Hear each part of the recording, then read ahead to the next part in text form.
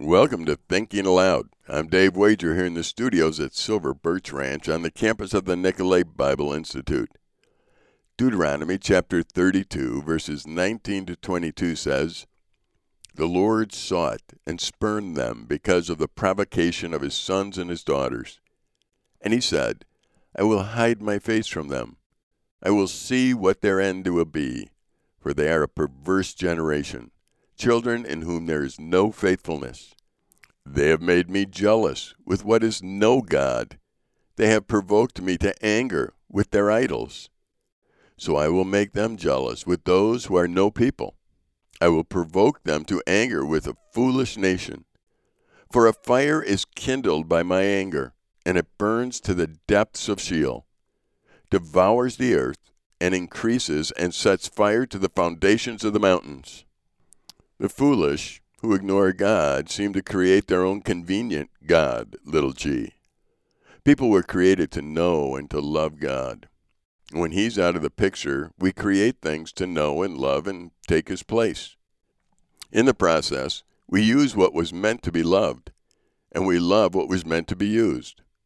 When that happens, we live confused, angry, lonely lives that yield the fruit of depression, anxiety, and hopelessness. The answer for our hurting nation is not more counseling, medication, or even laws. The answer is not found in godless world.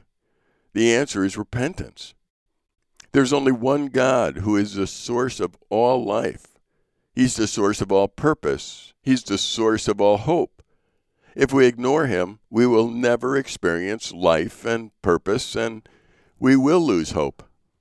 There is no possible way for us to be a healthy people apart from doing things the way God wants us to do them.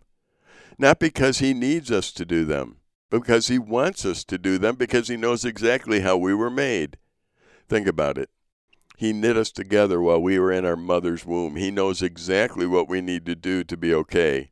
He understands what life is really about and what will happen at death. Why would we ignore him? Not only that, while we failed, while we lived in sin and were separated from him, he sent his son Jesus to die on the cross for us. Why in the world would we ignore God?